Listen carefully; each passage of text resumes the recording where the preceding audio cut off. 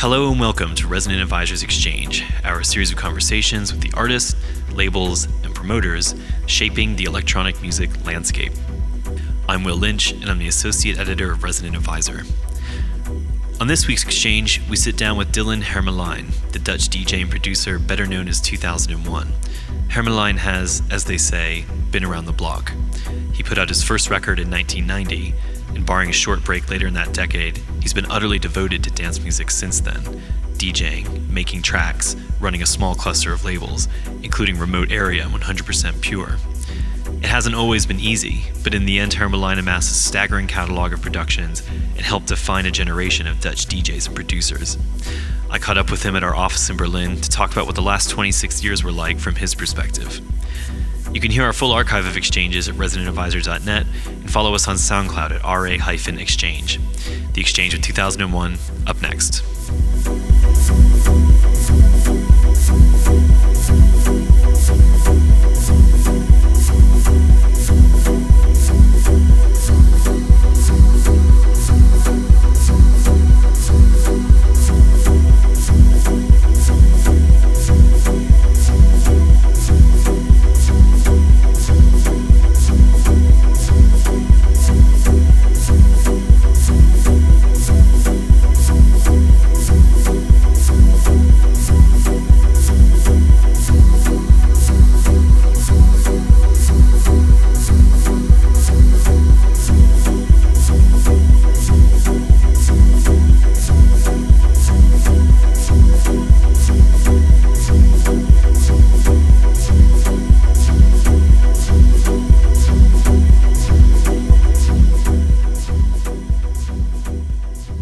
I don't want to, everybody asks what your name means. That's not basically the reason I bring it up, is because I know that part of the reason 2001 sort of sounded cool to you was because at that time it was futuristic. Is it, a year kind of in the distant future.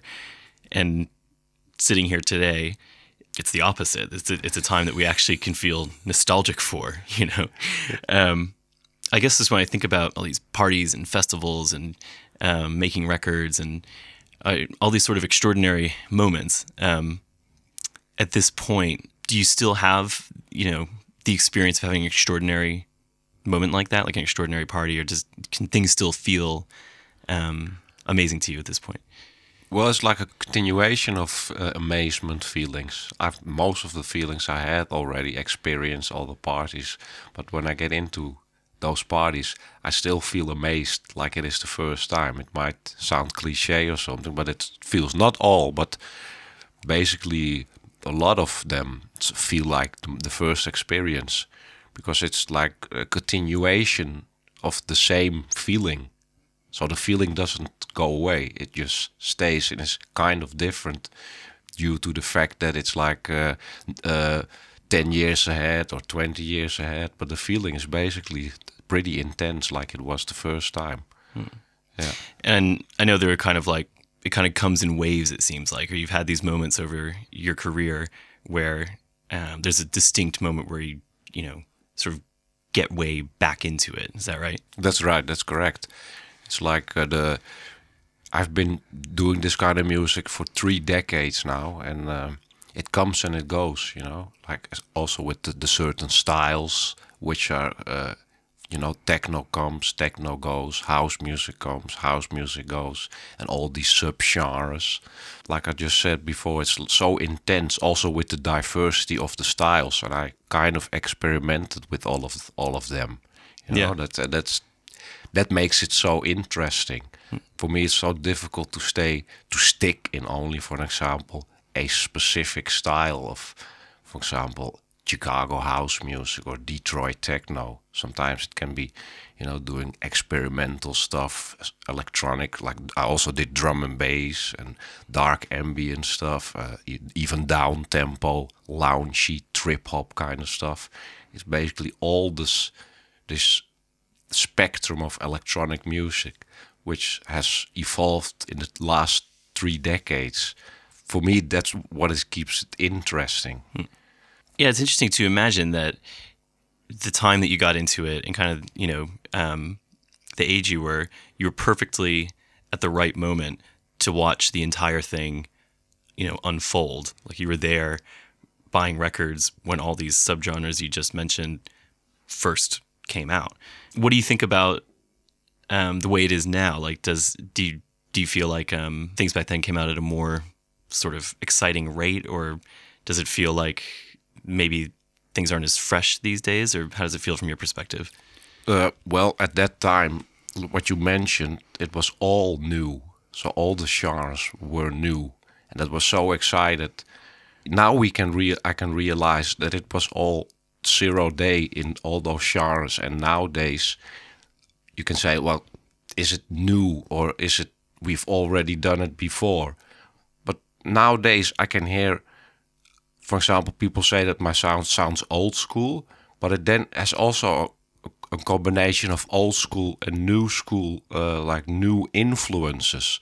So you can say, okay, we've been there, we've done that, but there's also a new element involved with the genres evolving now, and that still makes it same interesting as it was back in the days. For example, I can imagine people who are now 18 or 21 who get into this music. For them, the feeling is exactly the same, I guess, what the feeling in the beginning was.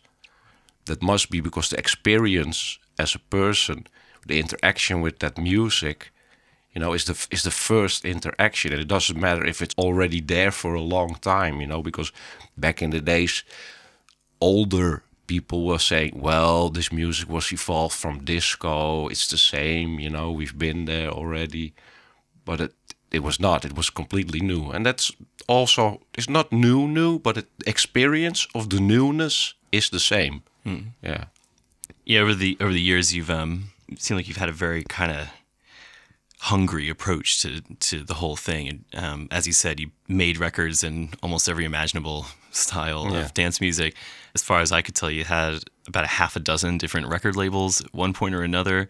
And then, of course, on top of that, like DJing all the time. These days, what's your main thing that you're working on? I mean, I know you're making records and DJing and stuff, but what's the sort of what are your main projects at this point?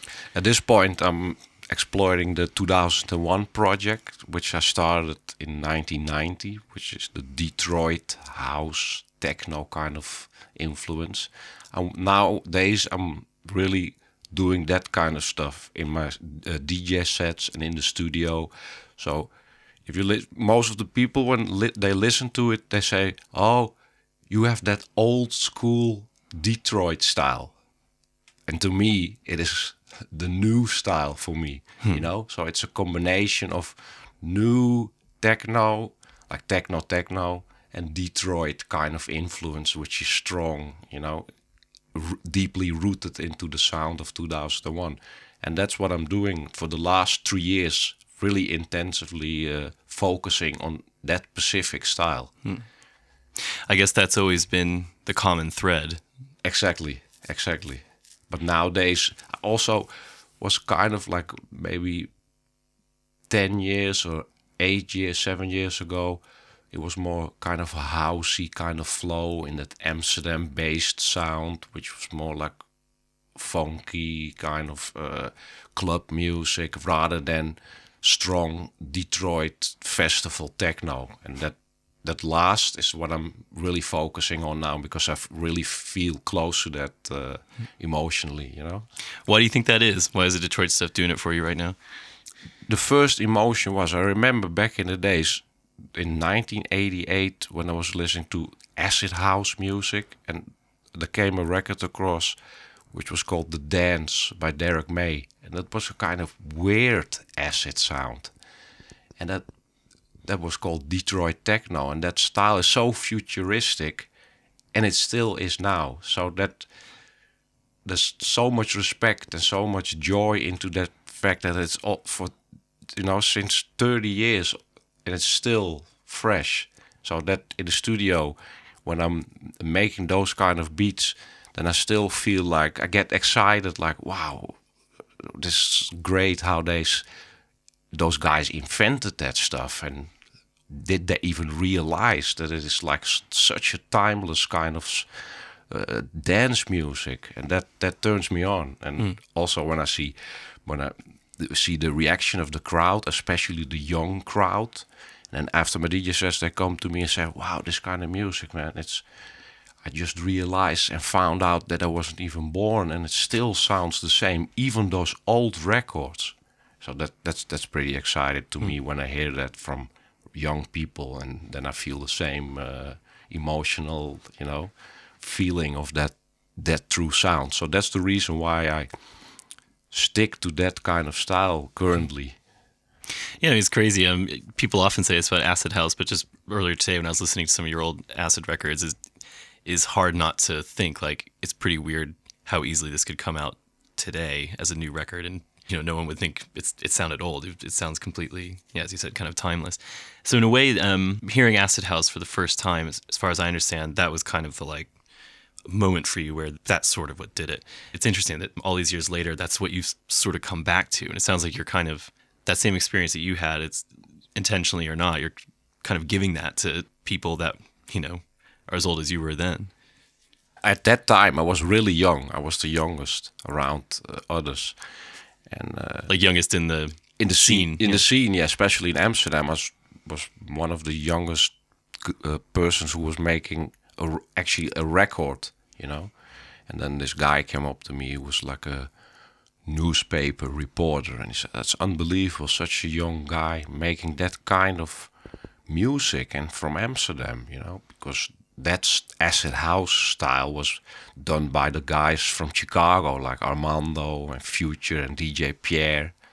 And it was so excited at that time.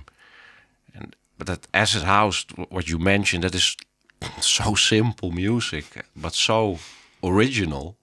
With that 808 or 606 and a 303 Roland bass line, it still is the same, It kind of evolved, and then influence of Detroit techno came into it, and then that whole thing became techno. But at that time it was a separate genre, like acid house music. How old were you exactly when you put out that first record? I started in '88.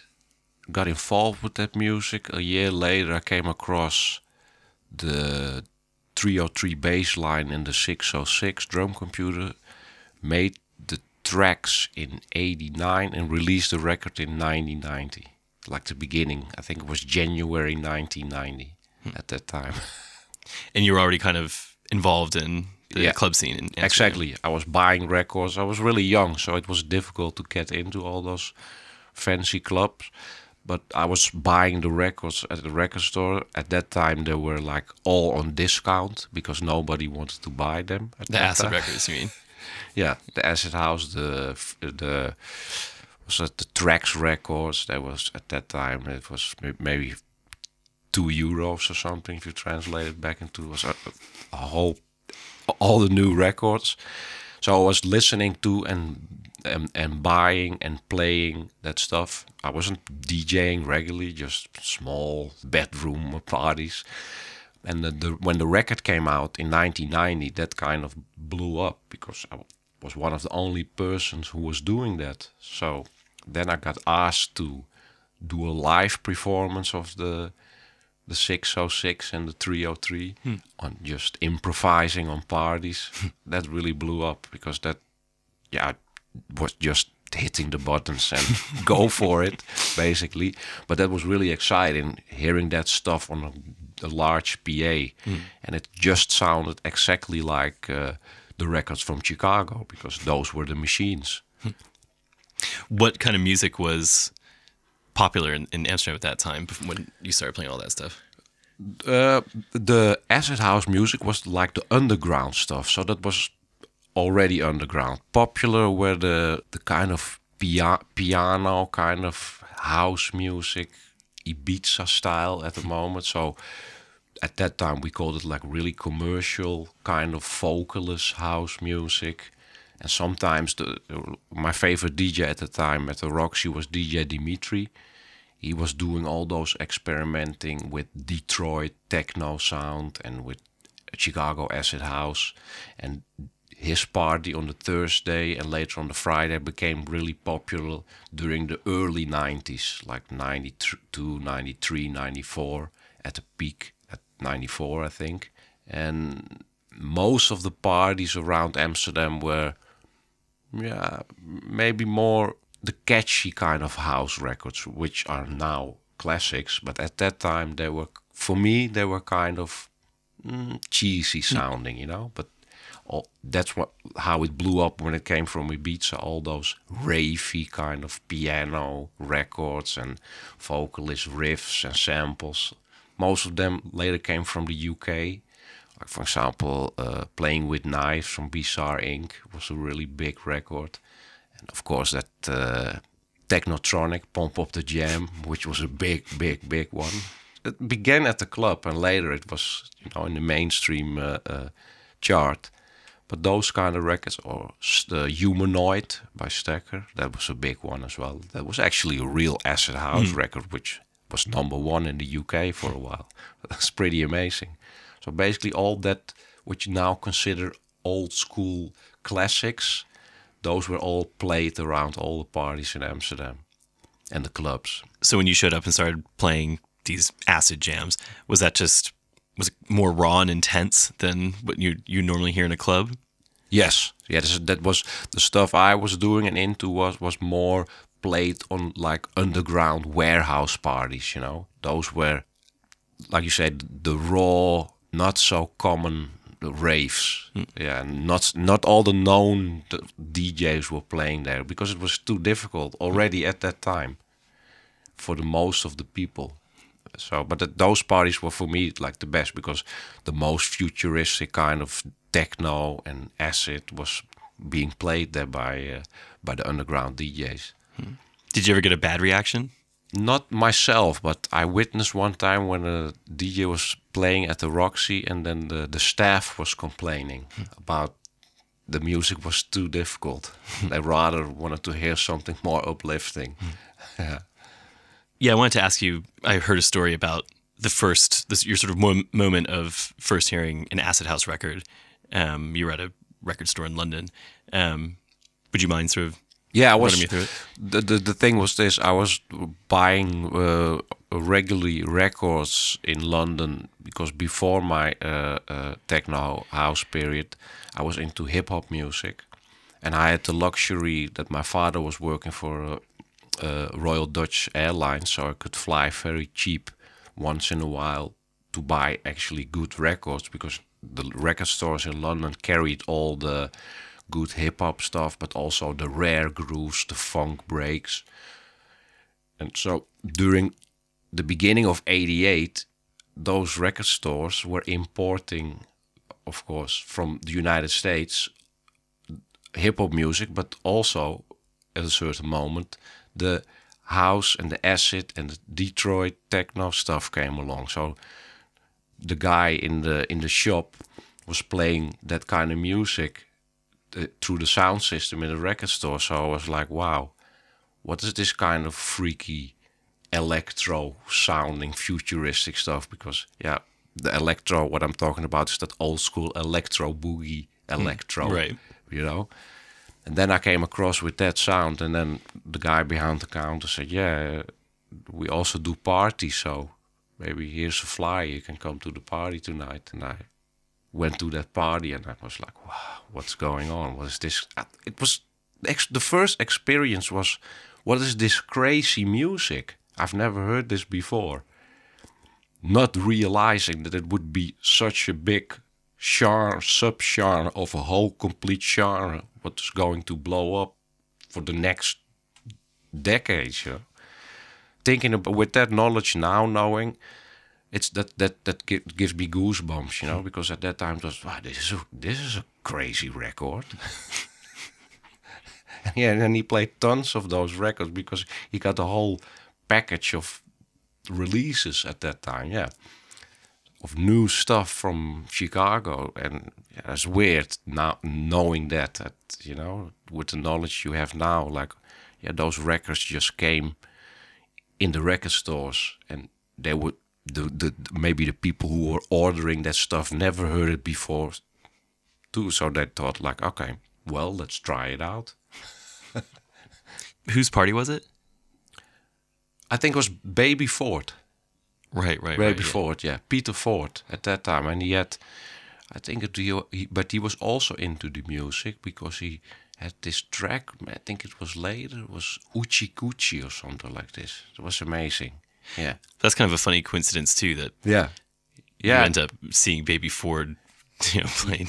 Yeah, but at that time, it was he was just starting with that music also. He came across, maybe he knew it longer already because he was older, but yeah. It was new for everybody, I guess. It was new for everybody, yeah, exactly.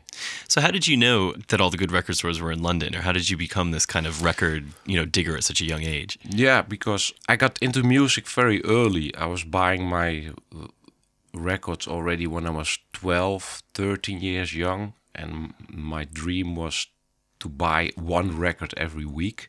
That was my biggest wish.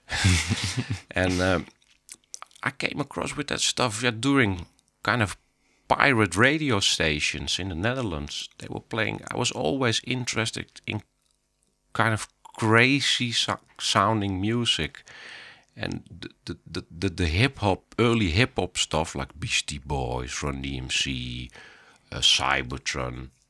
That stuff really got me going. So I was collecting those records, going to the record stores in Amsterdam. But at a certain moment, they didn't carry all the stuff. It was too little because it was too underground. The stuff didn't sell. And then I don't know how that got started, but maybe through the DMC Mixing Championship, that all the stuff was happening in London. So my father said, "Yeah, why don't we go there? Because we can go up and down for a really cheap fare and then sort it out." So I first went with my father or my mother to all those record stores, Groove Records, Spin-In Records, and that was heaven. They carried all the stuff. So I was explaining to the guys at the counter, I want this and that kind of stuff. And he said, we got all what you want. And I saw all the ultimate breaks and beats and all the rare grooves, and it was unbelievable that they carried all the stuff because they imported much more to London than Amsterdam was importing the stuff. So that was the reason why I came on a regular basis. Like maybe that started in 86, 87, well then 86, 87, 88, and then the spring of 88 was the encounter with the house music. So it was just forced upon me, I was in the record store. So yeah, that's really amazing if I think of it now. And so how did you get from there to being 2001, being a DJ and producer? I know you started it with someone else, right? Exactly. I started together 2001 with my friend at the time, DJ Dano, who later became like a hardcore gabber DJ. We did the first project together, then we did the second project together on a Dutch label based in Eindhoven called Evolute Records. Then we kind of split up, and I continued with 2001, which was at that time only one project I was doing. I was doing, in the 90s, I must say, that people were doing multiple projects, like do a 2001 project, Detroit Techno, doing Edge of Motion, Acid House kind of hard stuff, doing, Babies from Gong, doing freaky kind of down-tempo stuff. And the 2001 project, which I'm DJing under the name now of 2001 more often, basically got during the last, the first decade, it was multiple projects. Then the second decade, in the early 2003, 2004, starting that project again with Detroit Techno. And then I thought, okay, maybe now I should stick to one name and not doing multiple projects. And then I continued with the 2001, making more records under that name, got more known, played out more at that time. So that's how I decided to continue with that project alone, which I'm still continuing now. So, why do you think it was like that? The way I should put it is, what you just said about how you got a million different projects. Was that a normal way of doing it back then? Was that common? That was really common. There weren't many people who were producing under their real given name, and so they made up kind of aliases, and they had multiple. Like, for example, a good friend of mine, Steve Rachmat, he had multiple projects at that time as well. You know, Sterak, Tons of Tones. A lot of people, I think maybe 80% of the producers were doing that at the time. It was more, maybe, yeah, it was a fashion.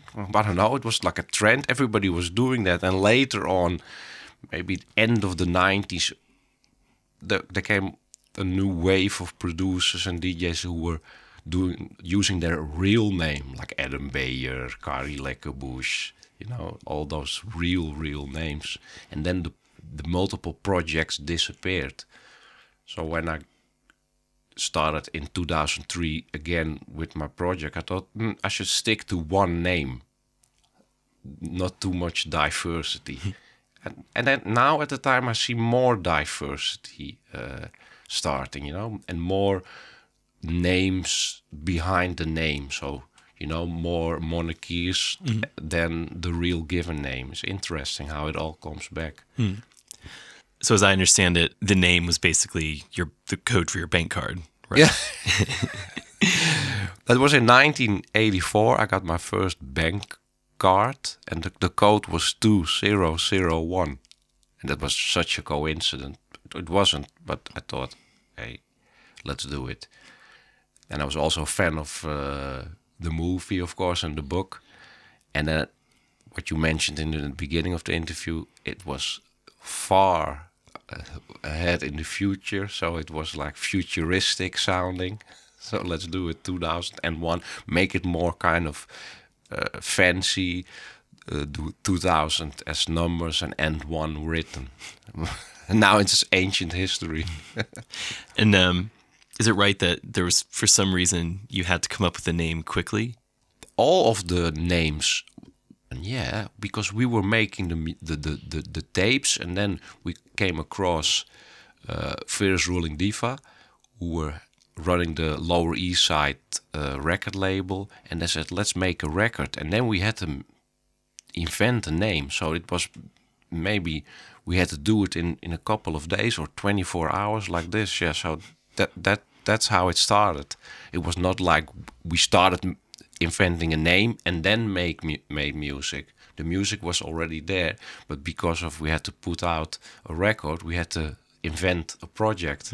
So we had to do it kind of quickly. Yeah, that's correct. So is that the first moment where it kind of became real? Like you didn't messing around, and then someone says, I want to put out a record, let's do this. Yeah, I remember that time when he was saying, yeah, we should make a record. We should put this out on record, because we're doing the live sets at the party.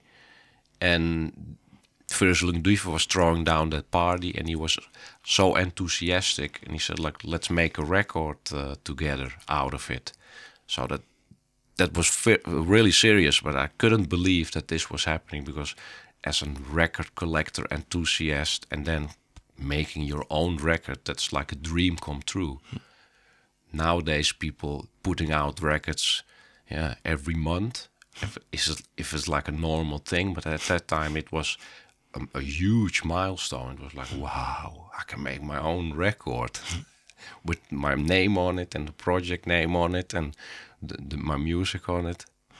And you hadn't envisioned that happening already. You were surprised that it was happening. Yeah, I was completely surprised it would happen. I dreamed about it, but I was completely surprised. That's actually like a young boy who's becoming, like, in the future a professional football player. You know, that's the same. It's very rare that it would happen. It's unlikely that it happened, and when it happens, it's still unreal. So it felt completely unreal. From there, over the next, I guess, 10 years or so, there are a lot of sort of different sounds coming in and out. And as we were saying earlier, you got really into a lot of them.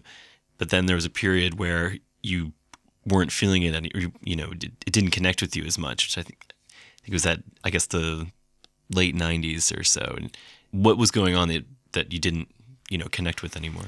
It was like a combination of things, of multiple of things happening at the time. I experimented during the whole 90s, like I said, with all the new genres which came across into the electronic music, down tempo, ambient, drum and bass, techno, Detroit techno, etc. And at that time, I felt that it became more like a business, the whole scene, and that scared me kind of. It was a lot of people came in for the money, and not for, of course, yeah, not only for the love of the music, putting out records which they thought they sell, playing out tracks what people on the dance floor want to hear. And then my distributor at that time was going bankrupt, but that same company was also had a different, same owners had a different company who were doing the pressings, and I still owned their money from the pressings, but the distributor got bankrupt, so You can't really sell those records. exactly. And then also before that time, trance music was becoming very popular from the Netherlands. So I was doing like Detroit stuff, and people who were buying that stuff abroad at the wholesale company said, yeah, the records are not selling because it's not good trance sounding music. So it was very depressing for me at the time. Music did not sell. Distributor got bankrupt. People making more music because of only for the money. And I thought, I've done it. This is it. This is the end. I'm gonna quit doing this stuff. It's already, I did everything. Forget about it. And of course, I had to pay back that money. At that time, I had to work for. I had to do work for like a real job. I have to do a real job. 9 to 5 style. And I went into the IT business, and it was good. I could make money and pay off the debt. But after a couple of years, I was very emotional. I still had my studio in the attic, and I was afraid to go there. And one time I thought, fuck it, I'll go there. And I broke. I was like completely emotional, like, wow, I miss this kind of music so much. And even if I think about it now, it still gives me the chills, So you would completely shut it out. Like when you had the IT job, you just didn't even want to think about, Exactly. DJing and making music. Exactly. I was still listening to music at that time, but I was listening to like reggae, dancehall, heavy metal. I think I have never said this before, but I was hoping that this whole music, electronic music, was dying off. We've had it. Right. That's it. It's the end. Just because that would be easier somehow. Exactly. But it kept creeping up to me, like, and then I remember I was on a mutual friend's birthday, his son's birthday party, and then I met a girl who I knew from the 90s, who goes by the name of Shinadu. And I said, how are you doing? Yeah, good. Are you still doing that house techno music? Yes, of course.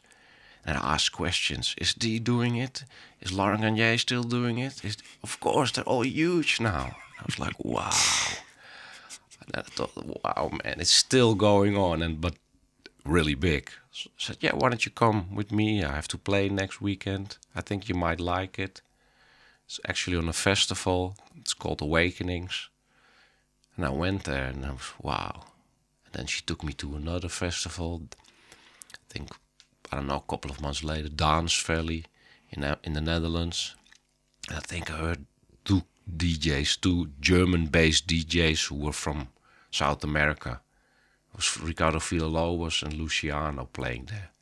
They played old style music, old style like early 90s. People out there saying, yeah, this is the new thing, what's going on. I was like, wow, if this is the new thing, then I want to join.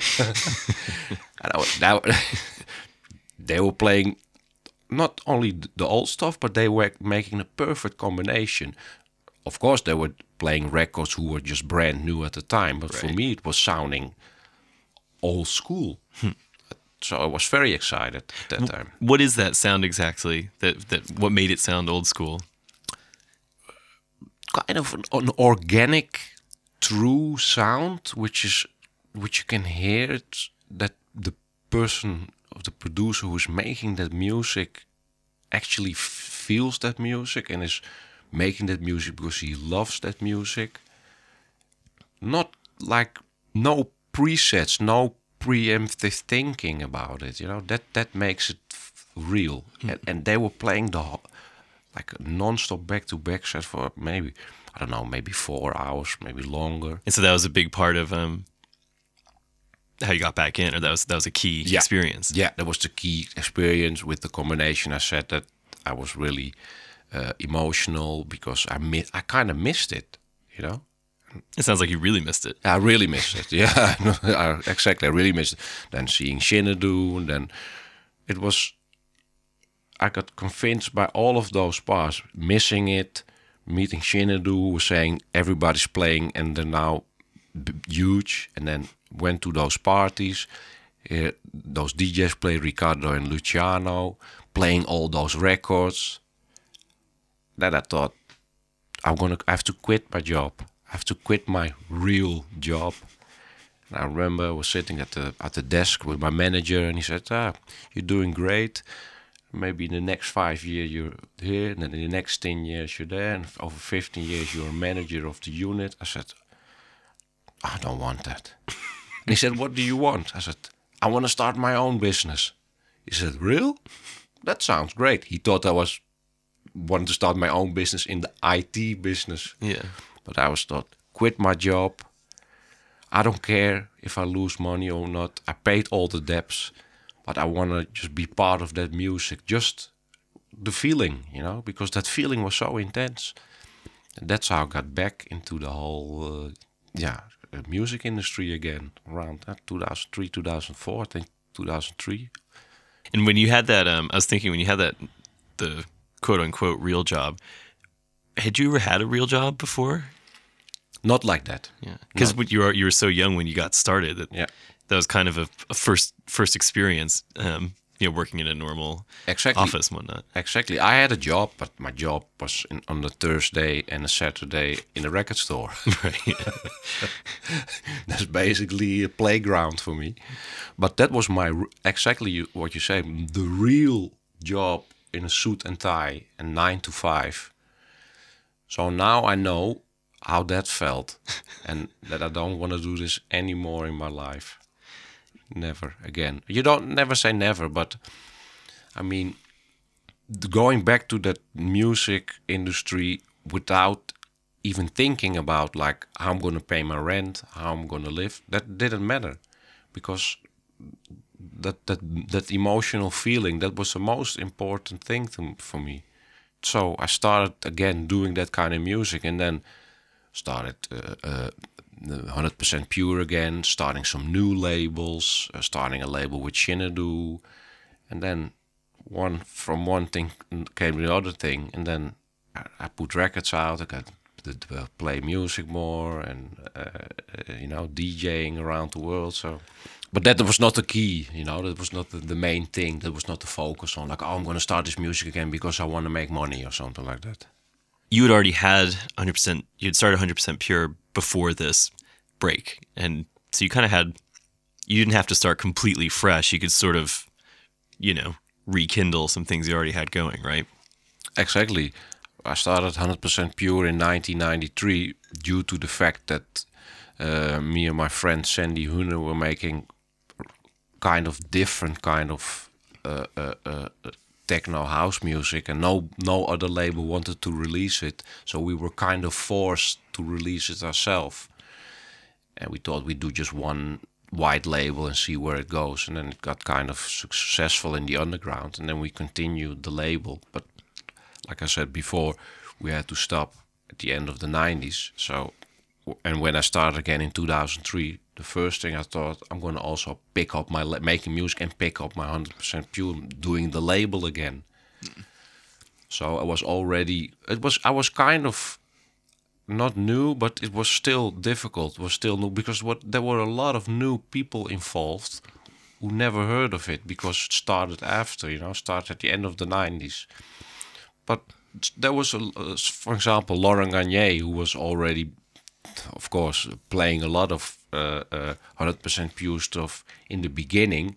He knew that, so we got a lot of support by guys like him, him and Sven Fate. So that was a good thing, that those kind of legendary DJs knew this already. So they supported you. They supported us, yeah. They supported us. So that was a really a huge thing for us. What was it like entering into, or I guess re-entering into the Amsterdam scene? The Amsterdam scene was, at that time, to me, the Amsterdam scene was more a DJ-based scene. There were not so many producers or DJ producers. So I found out there was a lot of young guys clicked together, doing a lot of parties and playing a lot, and kind of trying to make music, but not in a professional way, like putting out records. So for me, it was very interesting to connect all of those guys with my experience in the record business and knowing how to release records. So that's how we got connected, and I started supporting them to release records. And that's where I started a new label, Area Remote, just purely based on those new Amsterdam talented DJs, but who were starting to produce. So that was really interesting when I re-entered the scene back in 2004, 2003 in Amsterdam. So you came back, you weren't just playing music and making records, you were also a certain kind of figure in the scene, pushing people towards being producers and releasing their music. Exactly. That was, I was so eager to, so proud, of Amsterdam back in the days. And I saw this potential new group of young, enthusiastic producers.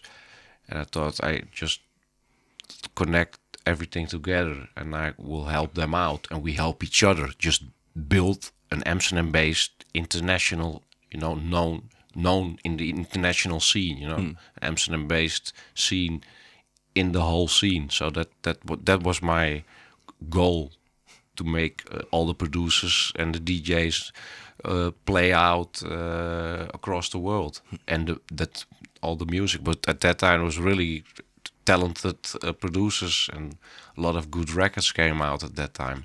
So who are some of those artists?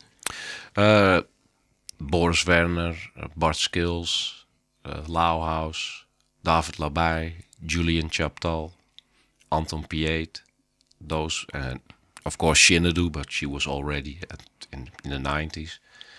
So basically that was the main group. How did that time off affect your feeling about the scene? Exactly, it's a good question, because the time off was kind of a recharge also in a creative way. So the beginning, what we just discussed, like the early 90s and end of the 80s, was like a start of something new. But in 2003, getting involved with all the young new generation and me being out of the scene for a while was kind of that same feeling of doing something new. It was more like a 2.0 situation. But I felt really energetic to do it, and also very inspired, especially about the whole international scene being so professional. At that time, most of the good music was coming from Germany, in that so-called minimal house music period. But there was a lot of new producers and a lot of great sound coming from that country. And in a combination of those young guys in Amsterdam, it was so good at the time. It felt exactly the same as in the beginning. It's interesting that you said before you were getting a little weirded out at how much of a business it had become, but then later on, it's probably not the same thing exactly, but you were impressed that it was professional. I guess in general, it must be strange if you've seen something from the very beginning when it was this tiny, completely unknown thing. It must be strange to kind of watch it grow into a world where people are employed and everyone is professional and knows how to work together, I guess. Yeah, that's great to see that. I mentioned before that I got out of that because I was hating that kind of seeing that happen, but it also brought a lot of good things because businesses got more organized, so that like managers, journalists, agents, they got more professional, and that benefited the whole scene. When I got back into the business in 2003, starting all the labels again, it was much better organized than it was in the early 90s. In the early 90s, like you mentioned, it was total anarchy. If it still was like that, probably the scene would die out because it was so bad organized. So that was the good thing. And also clubs and parties, and especially festivals. That was for me surprising that it was so huge and so well done, and that's why the business is still alive, I think, because of that. Otherwise, I don't know what would happen. So that was the good part of that, being it more a business commercial kind of thing. I guess also it's thanks to that element of sort of professionalism that it's possible to stick with it as a career, I guess. Like it might be difficult to stay at it for decades if it was, as you said, total anarchy. Yeah, completely. Because nowadays I can say, yeah, this is my job. This is my real job at the moment. At the beginning, it was just outrage hobby or something like this. And now, due to that fact of that whole business being more professionalized, everybody has a job in it now. There are still some parts in the scene which only focuses on the money thing, but there's a huge amount of people who are still doing it or doing it also in a professional way, but they make music straight from the heart, and that's a good thing. I thought the whole scene would be spoiled with money thing and all the music, because for me, kind of, I always had this also in the past.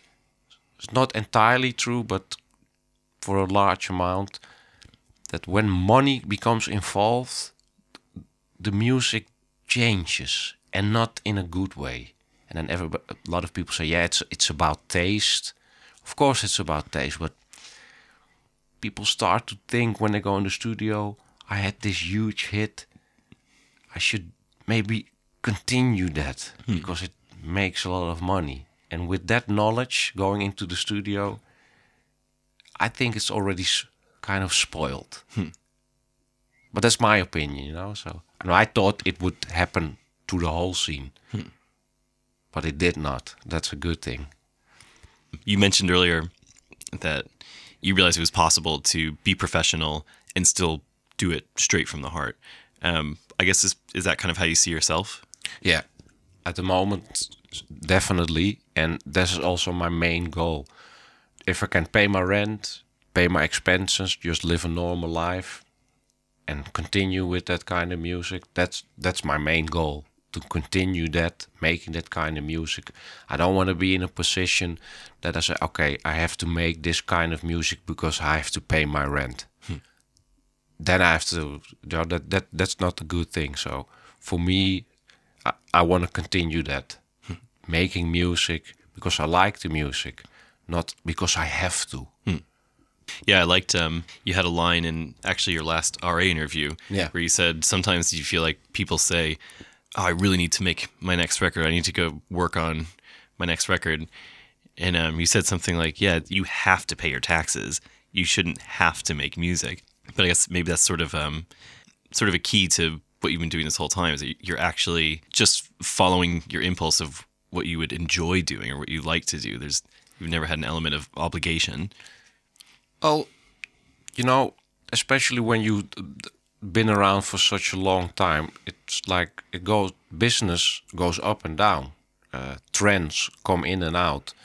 So, of course, there's always a period when you have less gigs or less income due to the fact that your music is not popular. But now I know that it will come back again. So I can understand that it's sometimes difficult. For example, oh, this is this new subgenre, what's coming out. I have to focus on that because that's really popular. That gets you, that's of course. But you should always realize that the good will always come out if you stick to your own feelings rather than focusing on something you might not really like, but it's popular, you know? It's difficult to make that decision, but at the end of the day, it pays out to just go to follow your heart. I guess it might seem like in a short-term sense, maybe it's not paying off, but as you've found out, in the long game, it works. Exactly. And then I think you can, that if you stick with that, you can continue it for another 3 decades, 30 years. Yeah, why not? I can say this now. Like a while ago, I thought this music. What should I do after? What should I do after? Then I think after, then I'm dead. That's what happens. Yeah, I can say now as a fact, if I stay healthy, everything, I will continue this music business, definitely. And I also see, that some people around me, not anymore, but say, yeah, but DJ's getting old, and what do you think? When you're 50 or 55 or 60, still in the DJ booth. But now a whole generation is getting older. That's the first thing what's happening. The next thing what's happening, who's the first child of a famous DJ who's gonna be successful, that's gonna happen next. In a way, do you feel, even though it was not a good event at the time, do you feel thankful for that break in a way? I can say now, definitely, because it charged my battery, my creative battery, and my whole vision and my whole enthusiasm. That what happened, I can say now. Even when I felt really sad at the time, when I missed my studio and I missed the music, and I was hoping that this whole music would die out, I can say now, well, that period might be the reason why you're still going now. So that was like a forced sabbatical, but in a good way.